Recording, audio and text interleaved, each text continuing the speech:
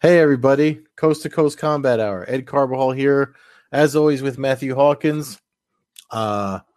Week of UFC 262 after Bellator 258. Lots of fights going on. Matt, how are you, sir? Doing well, Ed. Doing well. Almost forgot to mention this is brought to you by AllAccessMMA.com. Make sure you check out All Access MMA for your MMA news. Rough week over here in Jersey, so sorry about that.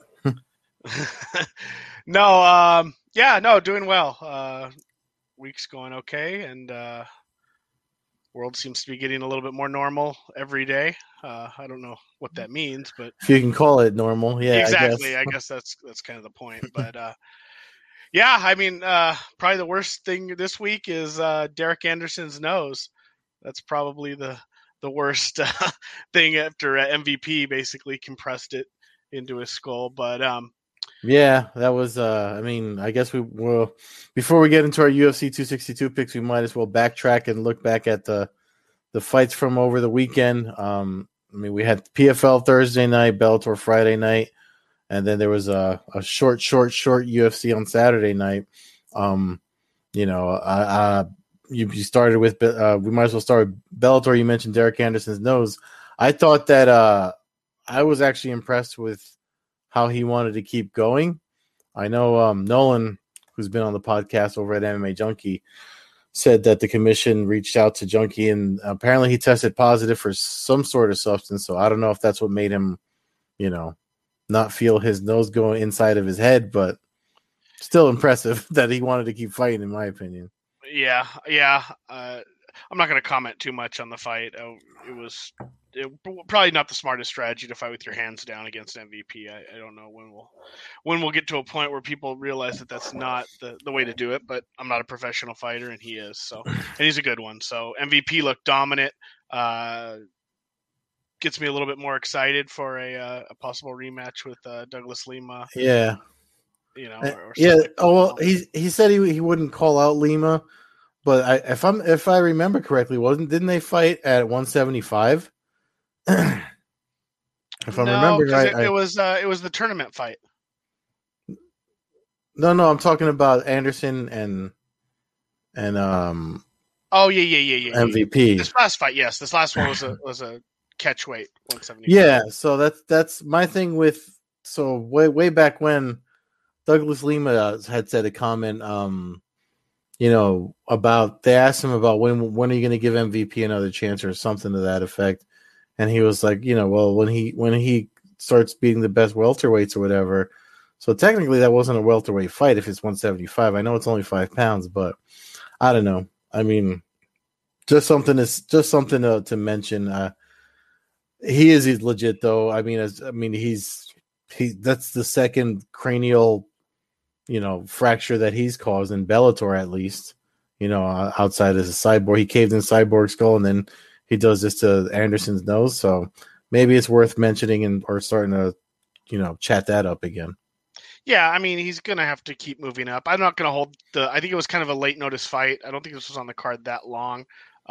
So considering Anderson, I think it was ranked in the new rankings, I think it's still like 6 or 7. Mm-hmm. So, it's still a win over a good fighter, even though it was 5 pounds heavier. But, that kicked off the main card that night. Earlier in the night, there was a good prelim. Lorenz Larkin, Rafael Carvalho. First round, I thought Larkin came out, looked as good as he's ever looked in a fight, really pressed. From that point on, Carvalho kind of started to take over, or at least even the odds. And the second round was close. Third round was also really close. So I actually kind of was leaning towards a draw. It ended up being a split decision for Lorenz Larkin. I think the right guy won the fight. If you had to pick a winner, but I thought it was extremely close, and those last 2 rounds made it difficult to judge who was winning. Did you catch that one? How did you think Larkin looked in his return? I thought it looked good. I'm just looking to see now that you're mentioning it. I didn't get to the Bellator just put out their rankings, their updated rankings. So there's movement now that you're mentioning that fight. I just want to see who moved up, who made it in. now. Uh, I didn't get a chance to look at them. I'm looking to see if I can find if anything happened with that division as far as movement. Well, I don't think Larkin was ranked. So is he on the top 10? Do you see him in the welterweight top 10? I'm looking at it right now. That's actually why I was checking. But no, he's not. He's not. So that didn't move at all. Actually, oddly enough. You know what? The fight was probably at 180. Was it at 185? Yes, it was. Carvalho's the 185 champion. Is he ranked in the 185 division? That's men's middleweight. Salter, Toko, Vanderford, Edwards, Valenstinas, Eblin, Ward, Shipman, Bruce. Oh, interesting. Interesting. So we'll see how that plays out. But Lorenz Larkin picks up a big win. It's a couple in a row now. He's looking pretty good. Carvalho just started to look like his old self a little bit as that fight progressed. I know you had to be impressed with Patchy Mix dominating pretty much start to finish and picking up another submission win. Yeah, of course. Patrick Mix, man. I mean, he was number 2. He stayed number 2 in the I'm looking at the rankings now. Yeah, I mean, there's a lot going on there. With also, I mean, Rafian Stotts also ranked number 4, teammate of Sergio Pettis. What was funny about, everyone knows by now that Sergio's the new champ at Bellator from the main event, and Archuleta drops to number 1. What's odd about that is, I don't know. I mean, again, it could have been because of who was asking at the end of the fight, but the question was posed to Pettis because, with the rankings the way they are and Stotts being number 4, would you fight your own teammate? Which I always think is a weird question, because obviously nobody wants to fight their teammates. Who knows you better than your teammate, number 1, number 2? There's just kind of a respect factor. And Sergio kind of gave a good championship answer, like he's got to fight whoever Bellator sends his way now that he's a champ. But Stotts in his post-fight interview said, I'm completely happy being Sergio's gatekeeper. I don't want to fight my teammate. I'd rather people get through me to get to him. And I thought that was a cool answer. Yeah, for Sergio Pettis. Yeah, I agree. I mean, and plus, I don't think they should be asking that question unless it's unless they actually negotiated the fight, But again, Ed's not a big fan of the man that stands in the ring and does post fight for Bellator. So that jumps us. We'll get to the main event here in a second, but so Patchy Mix picks up the submission win, and then on the co-main event, Anthony Rumble Johnson returns to Bellator. Not returns to Bellator, makes his Bellator debut. Returns to fighting in the light heavyweight tournament. He fought Jose Augusto Acevedo, last minute replacement for Yoel Romero. Wild, 6 minutes of fighting, 6.5 minutes of fighting. Anthony Johnson came out early, put pressure on. Azevedo damaged his hand, threw him off for a little bit. Johnson had him backing up, went in for a kill, and then Azevedo just clocked him, ended up getting him down, and was actually landed a couple good shots on the ground. Was really a couple punches away maybe from pulling off one of the biggest upsets in recent memory. But Johnson survived the first round, and shortly into the second round landed a kill shot on Acevedo, massive right hand that just floored him. Yeah, I mean, cobwebs or whatever you want to call it, but I mean, obviously Johnson came back to the Johnson folks remember. It's sad, the news that came out today about the whole credit card situation. I know it just came out, and that I'm sure more details will emerge as time passes. But as far as the fight's concerned, one of the things I noticed about that, first, Johnson didn't really know. He actually admitted afterward that the punch did shake him, and kind of he said he didn't remember getting hit that hard. And then one thing about the exchange was because he wound up with Jose Augusto on top of him. The thing there's a point where he reverses Augusto, and his right hand is reaching out, and Augusto grabs Johnson's wrist with his left hand and reaches over to do the Kimura, but because of whatever happened to his right hand, he couldn't finish the double wrist grab. Like, he reaches over. If you rewatch the fight, he'll reach over and then he just lays down because he's like, I can't make this sub. So I don't know if his hand was broken or what. I mean, I didn't see any details, and I don't think we got any updates. We'd have to look at the suspensions and stuff. Nolan was there, so he probably knows. Maybe I'll reach out to him later. But I feel like the submission was there because Johnson was still kind of like trying to recover from the left hand that shook him. So, but that was definitely, like you said, it was interesting, made for an entertaining fight. I mean, I'm really pleased with that card overall, just because of how well it went. I'm trying to see if there's any notable. I mean, Johnson goes in at number 4 light heavyweight rankings.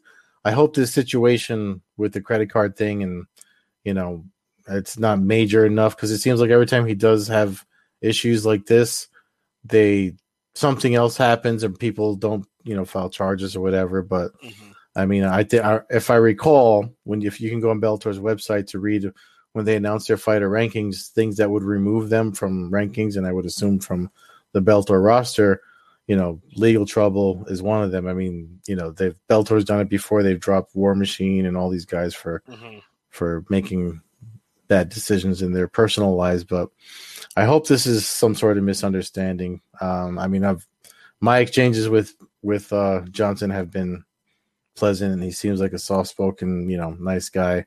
I don't know, man.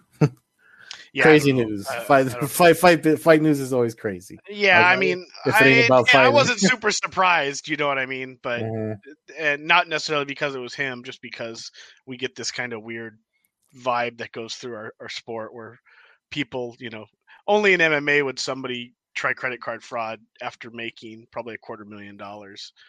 Just hours before, for $500, which is So I mean, it's pretty incredible. But yeah. So but he picks up the win. So my God, I hope we get him versus Nemkov. That's we lost the Yoel Rumble fight, so hopefully that whole bracket's not cursed.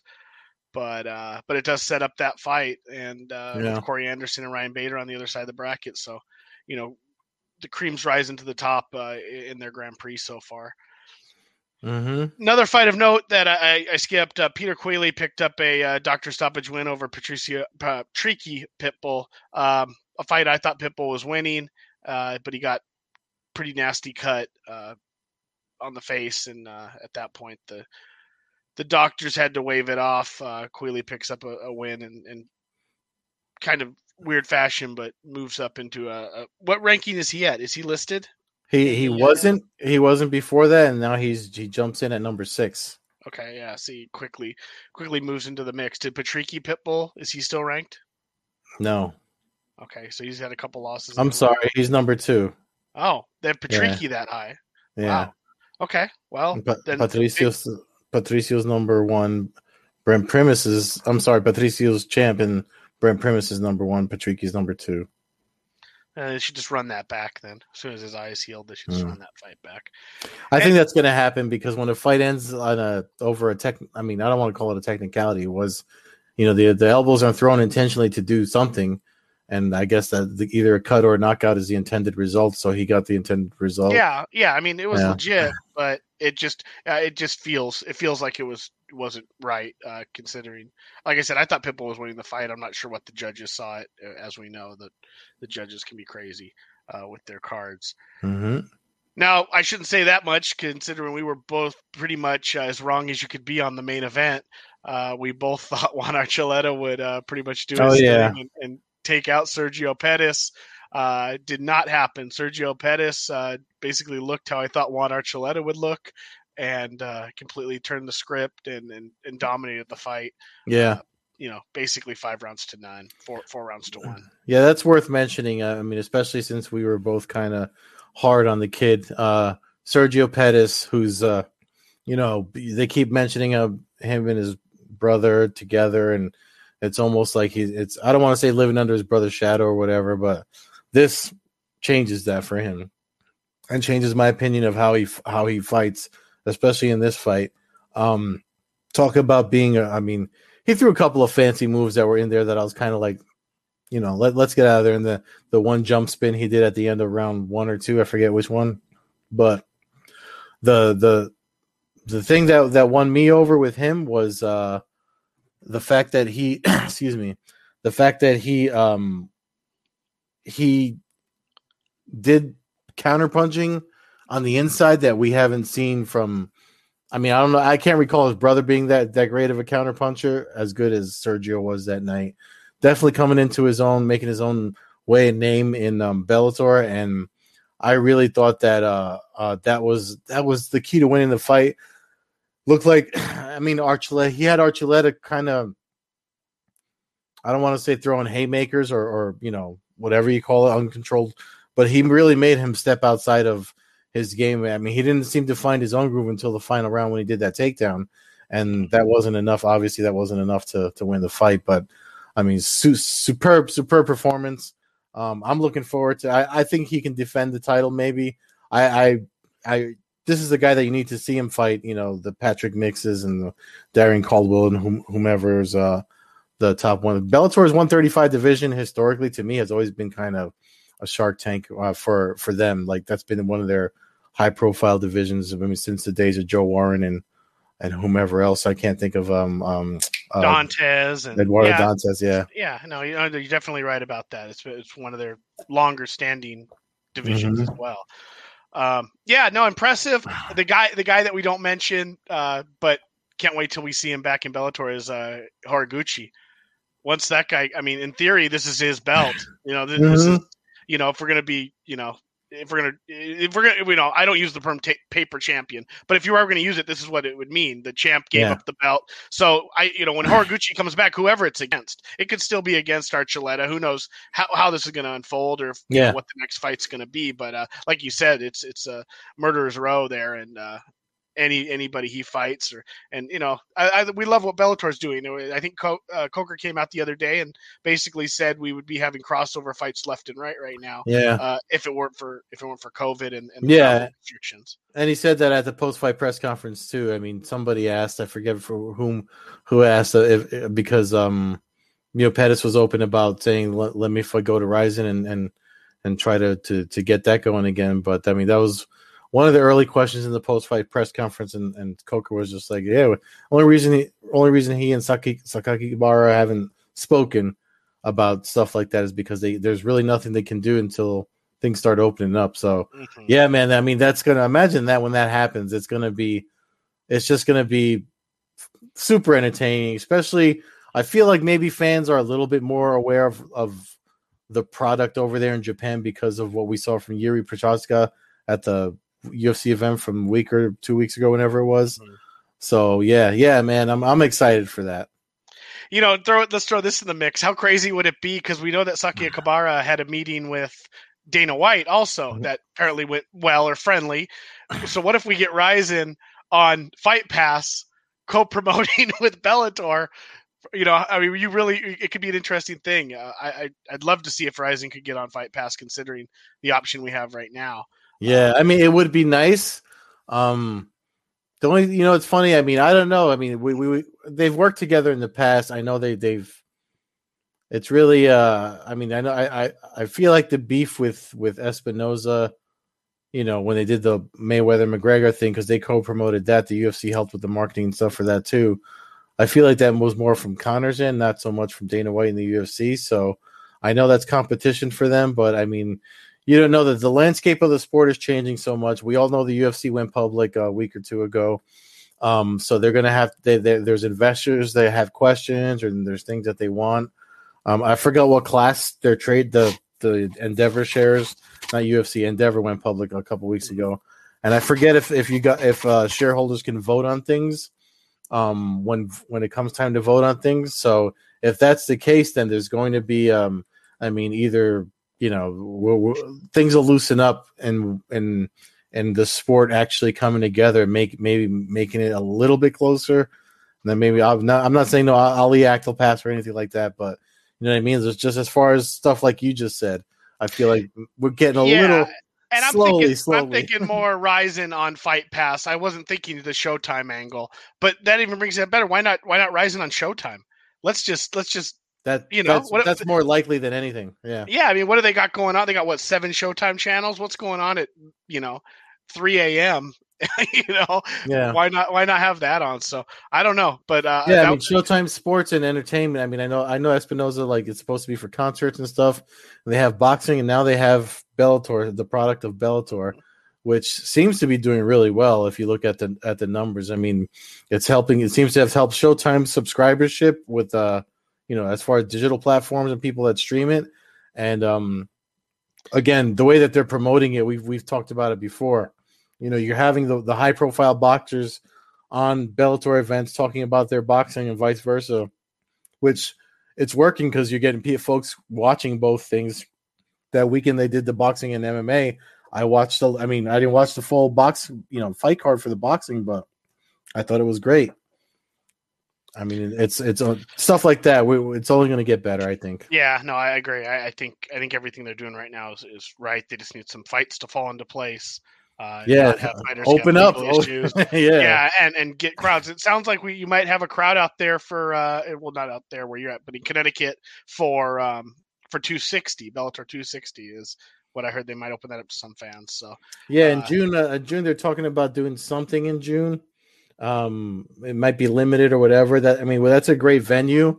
It sucks because that means a bubble. I mean, I kind of wanted to experience a bubble when I went out there, because I'm going to try to go out there for cover the Lima Asimov. What's Amasov? I always mess up the name. Welterweight. Make sure. Yeah, Amasov. Yaroslav Amosov. I'm going to try to get out there to cover that for MMAnews.com.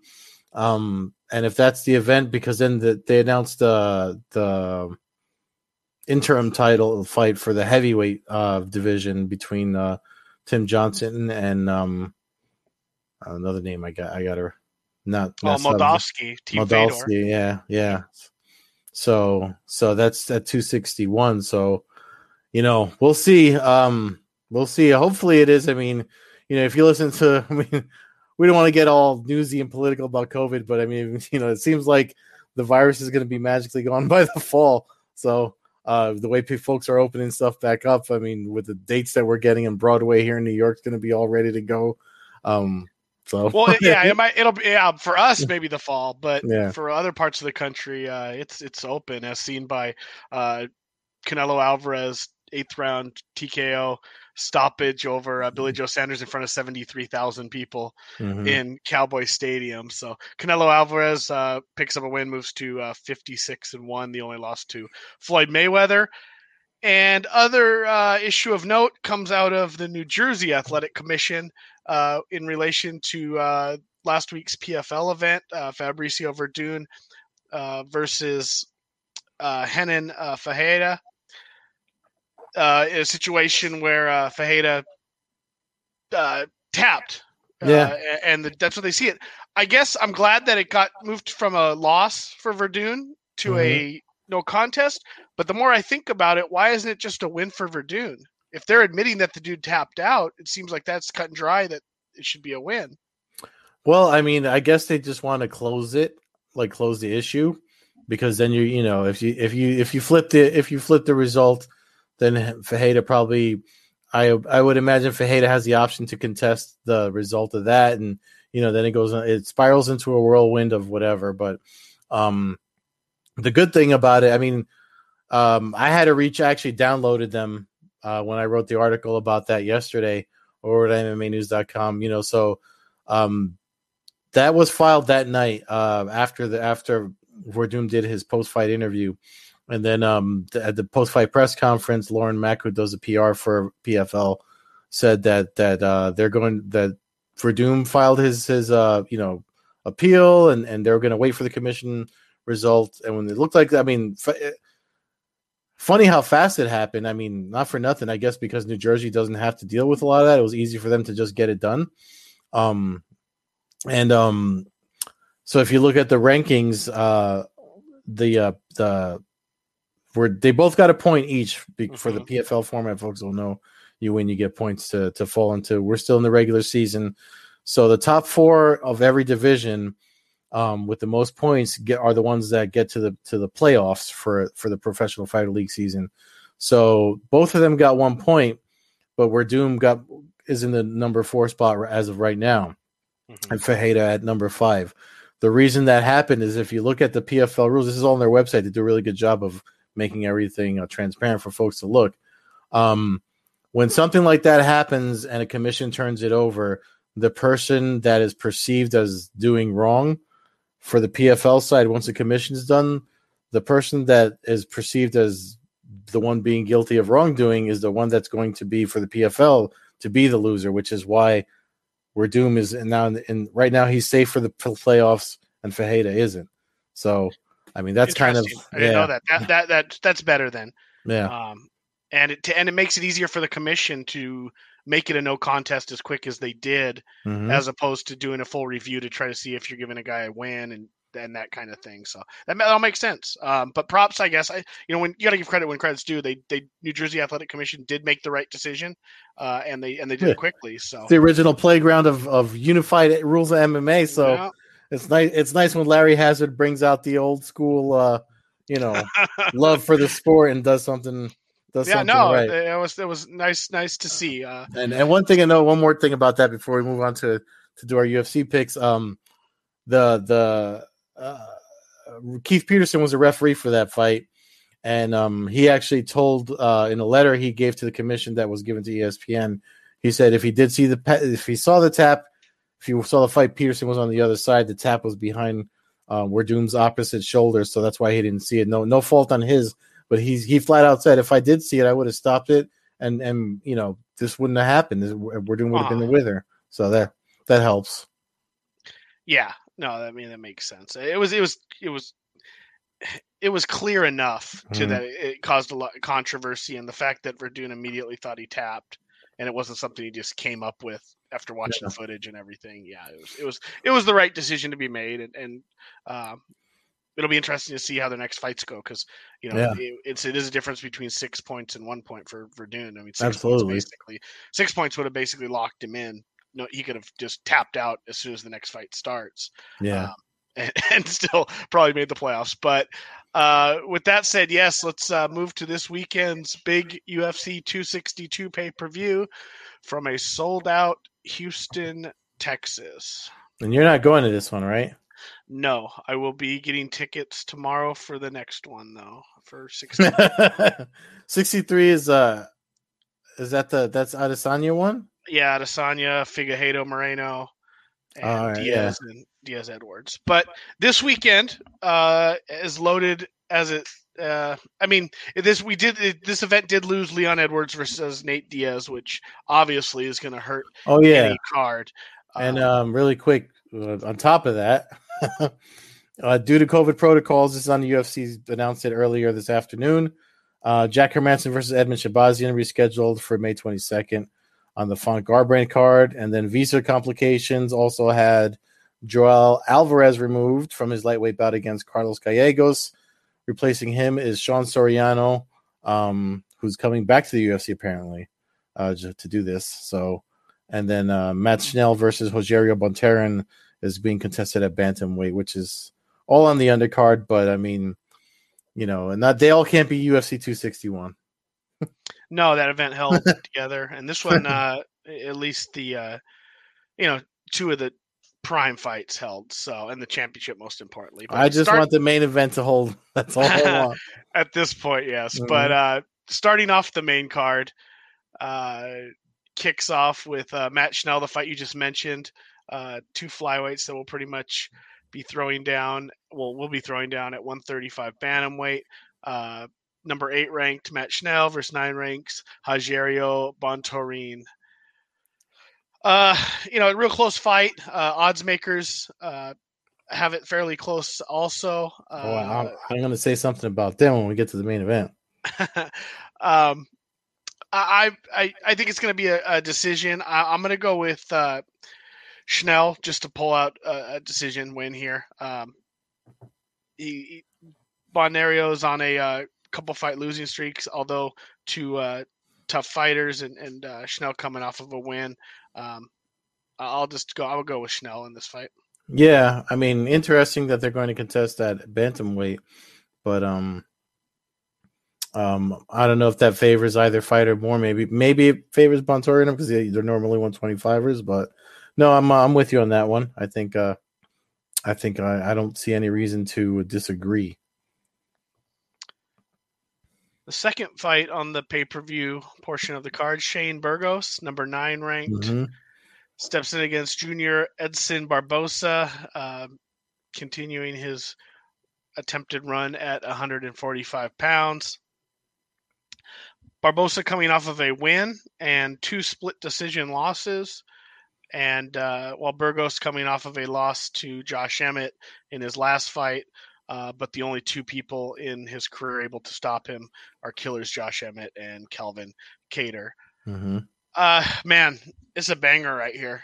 And when it's one of those, I tend to lean Barbosa, just because that's kind of his.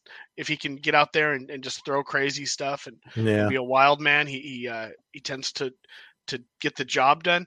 I also like him still at 145. If he can make that weight healthy, I think that it's just an adjustment that will eventually lead to really good success. With that said, I will take him to win this fight. I'm gonna go with a mid-fight TKO win. I think he lands some kind of kick, elbow, something big, and it just stops or slows the fight, and he's able to finish it off. Yeah, this is a hard one to pick for me personally, just because I got to look deeply at their records and maybe rewatch a few fights. That's how much before I submit my picks officially to Sherdog and MMA News and stuff for this event. But I mean, like you said, I first of all, I do think this is going to be fight of the night contender, if not winner. And then well, you know, outside of the main event, but I mean, the main event, I feel like that might be a shocker for a lot of folks. But for this one, oh man, it's really hard because I like Shane Burgos. Shane Burgos is as game as any fighter. He's probably the most. I feel like he's probably out of all the Tiger Schulman guys, he's probably the one that's brought it most recently outside. I mean, because when you look at all the UFC Tiger Schulman guys, it's him, Jimmy Rivera, and what's his name, the welterweight fellow. He's been fighting for a long time, CFFC guy. Slips my mind, but he's definitely the one that seems to be the one that's going to get as close as they can to a title shot. So I really got to rewatch the fight, but I'm for now for this podcast, I think I'm going to side with you because Lyman Good. Lyman Good's the guy I couldn't remember. Yeah. Thank you. One thing though about James Lynch, who was on the podcast, and he works with me over at MMAnews.com, and we both work at a few places together. He interviewed Barbosa, and I transcribed the interview and wrote an article. One thing I think of their personal, I mean, Rose Namajunas is a perfect example. Somebody that's just in a positive state of mind coming into a fight without like they're just happy to be doing what they're going to be doing. I feel like that counts for a lot. I haven't seen anything from Burgos as far as this fight goes. But Barbosa, talking to Lynch, I mean, he almost can't wait to get in there the way you can't wait to get to, like, you know, the weekend or your favorite party, or, you know, in your case, UFC 261. You know what I mean? So that was like the vibe I got from him talking to James Lynch. So that's the other reason I'm kind of agreeing with you on that one. So yeah, we're both so far so good. We're both in agreement. That brings us to the women's fight on the main card. Go back 1 second to the other page. To Shane? No. Just to the other click on the Caitlin card. There you go. So Caitlin Chookagian, number 2 ranked, faces off against Vivian Araujo. Araujo coming off a couple big wins. Roxanne Modafferi, one of them, and Chookagian coming off a win over Cynthia Cavallo. And really her only losses are to Shevchenko and Andrade. Serious serious competition. I I'm not generally a huge fan of Chukagian. Her fights tend to, although professional, tend to be not the most violent in the sports history. Mm-hmm. But she always wins. It seems like, uh, like I said, other than against the killers, the Carmouches, I believe beat her in New York for 205. Yeah. The question is, I think Chukagian's going to win a decision. I don't know what it is. She manages to work her way around the cage. She has generalmanship or whatever the heck word we used last. Didn't pay off for Archuleta at all. But she manages to do that, and she manages to really not suffer a lot of damage. And some fights she wins are real close, but I just feel like she tends to use people's aggression against them sometimes and turn fights into kind of real slow fights, and where she's able just to, like I said, basically circle and jab and just rudimentally strike her way to wins. And I think she'll do it again. Yeah, no, you're ring generalship is the word. shout out. You know, it's funny. I texted when we got done. One of the outlets that I used to write for, Front Proof Media, I had a long conversation. It's an inside joke, actually, with me and Joseph Correa, who runs Front Proof Media. Shout out to Joseph if you're listening to this. But we had a laugh about that because we had a long conversation about how that term is thrown around in boxing, and no one can really explain what it means. And I swore that I'd never use it in MMA, and then there I went last week and used it, and here I am using it again. But because I agree with you. Not only do I agree with everything you said, but Caitlin Chukagian, that's another one. I mean, just FYI, Lynch interviewed almost 3 people on the main. I forget how many fighters, but Chukagian was the other fighter from this event that Lynch interviewed, and she's gunning to get a rematch with either of the people she lost to, and she has a reach advantage, which we're looking at the page that we display on the video version of this is from UFC.com's event page, which includes some of their stats.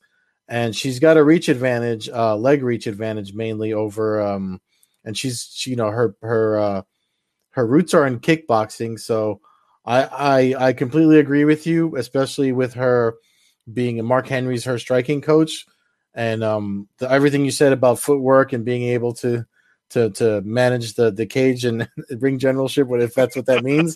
You know what I mean? Like that's what's gonna win her the fight. I can see her outpointing.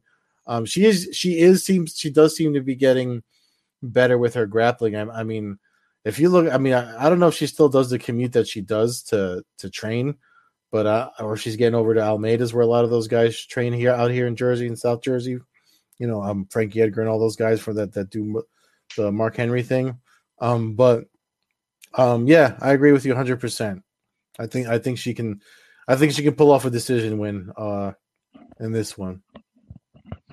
Co-main event of the night. Number 5, Tony Ferguson. Number 9, Beneil Dariush. Dariush on a long win streak. Ferguson on the opposite of that, a 2-fight losing streak with devastating losses to both Justin Gaethje and Charles Oliveira. Oh my, great fight. Love to see Dariush get a chance to take that next step.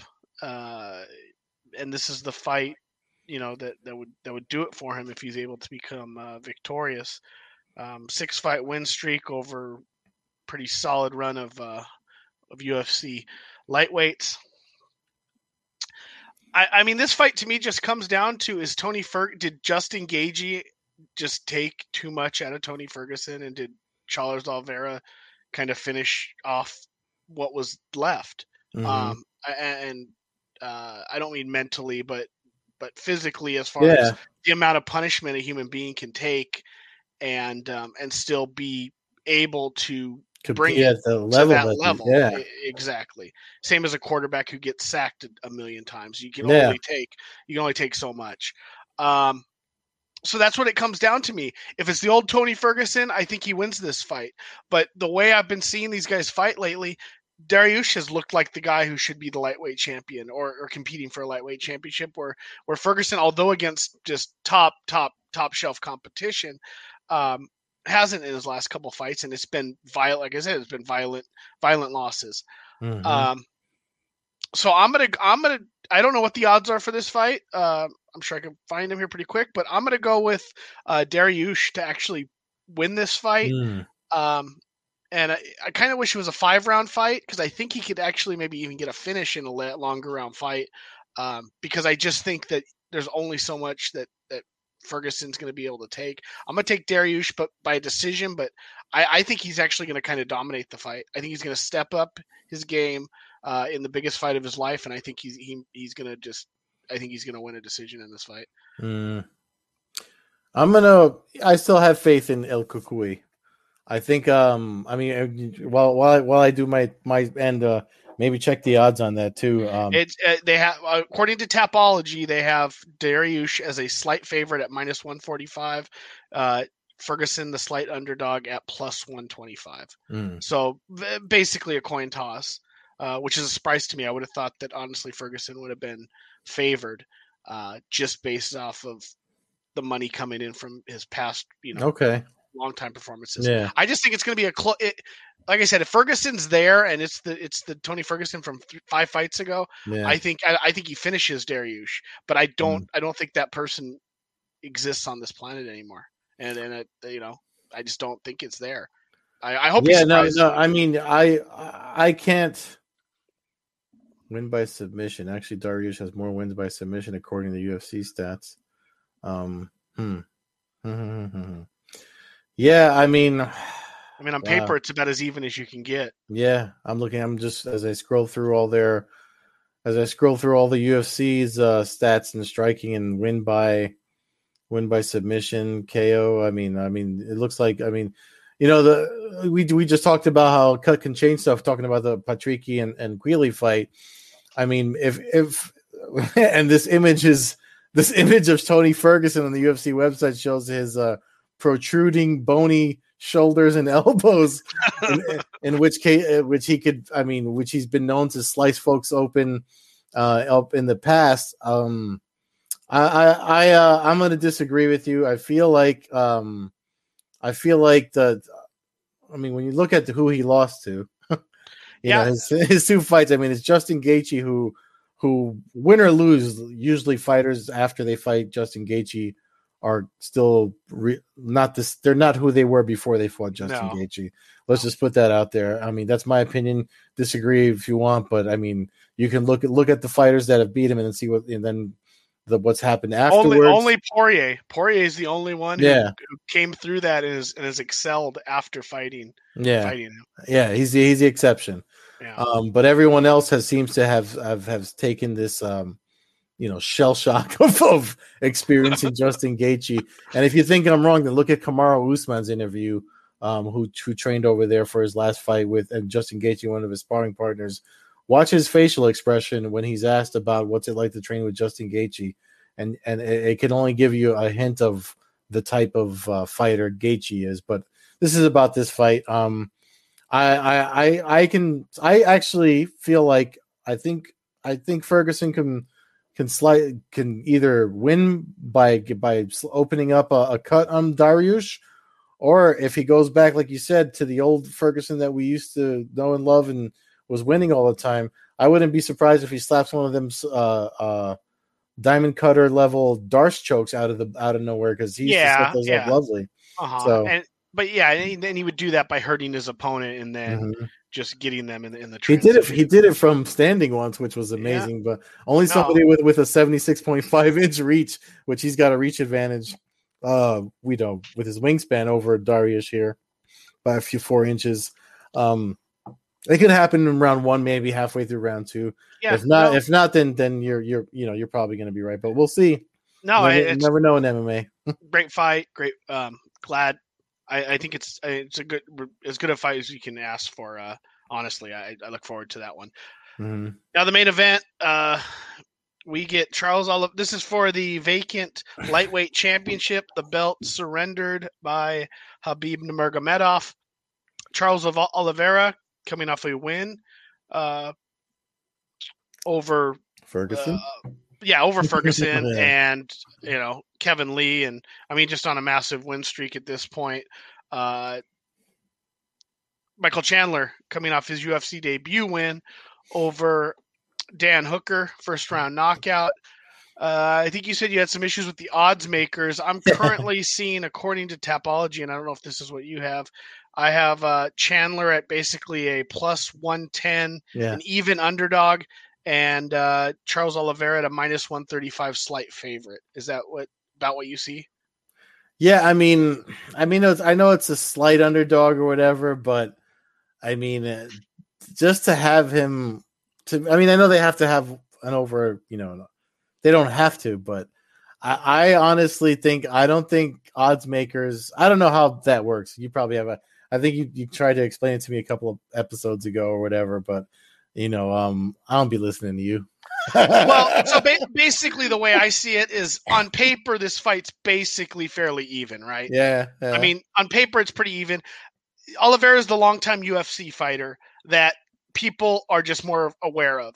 So I would tend to think that he would get the nod, where the money would come in on his side, making him the favorite. And that's why I would think that that it could be where it is right now. With that said, my prediction is Michael Chandler by first round knockout.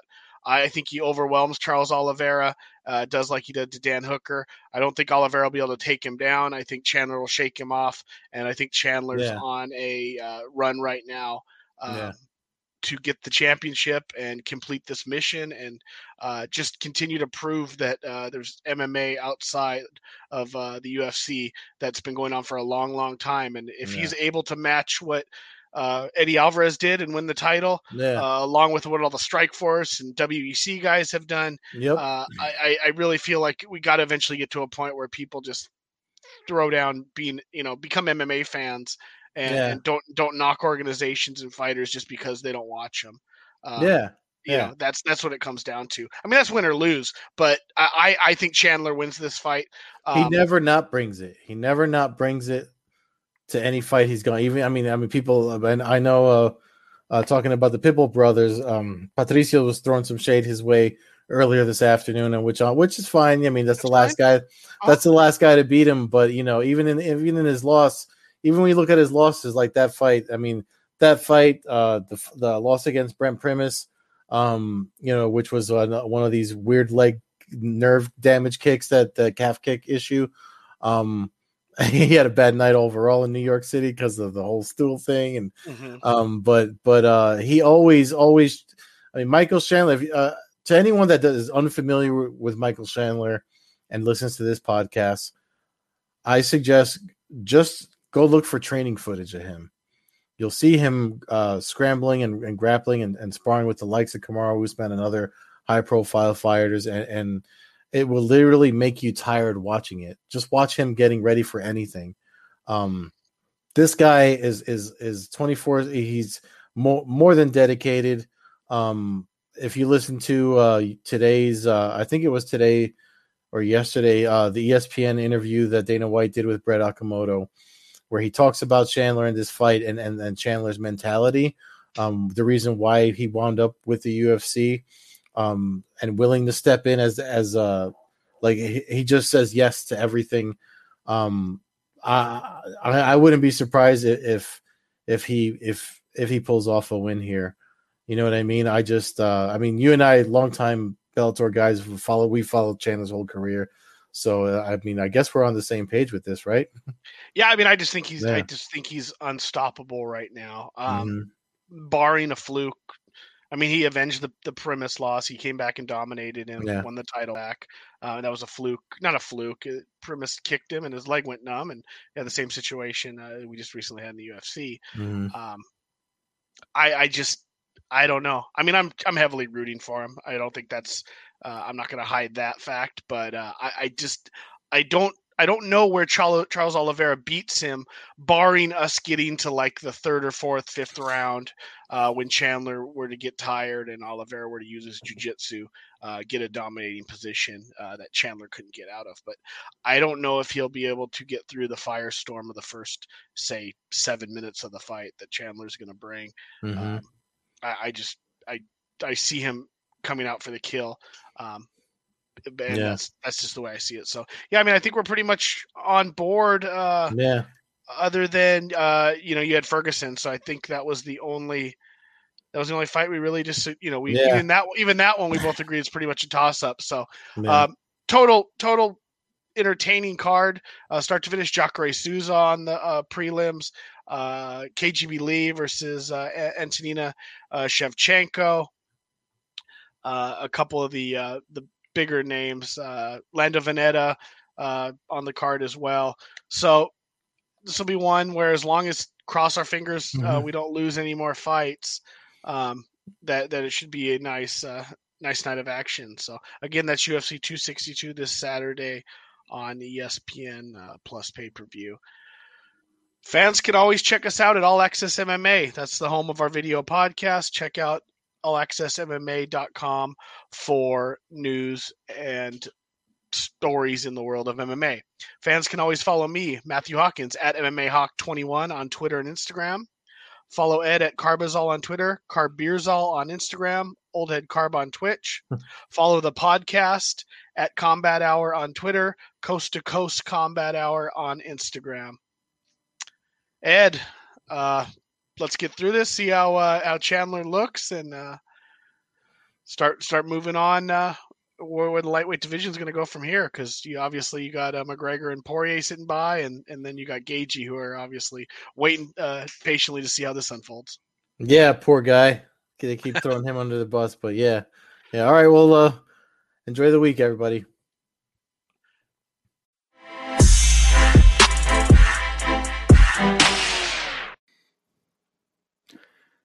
Hey guys, Ed here. East Coast side of the Coast to Coast Combat Hour podcast. If you like what we're doing, make sure you subscribe on YouTube and anywhere you listen to podcasts. Also, if you'd like to help us out and donate, the support links are in any of the podcast descriptions, and the links are also provided on our YouTube channel, The Blogboard Jungle. Thanks again for listening, and if you give us some support, we'll give you a shout out on the podcast, maybe bring you on for a UFC pay-per-view breakdown or two. Thanks again.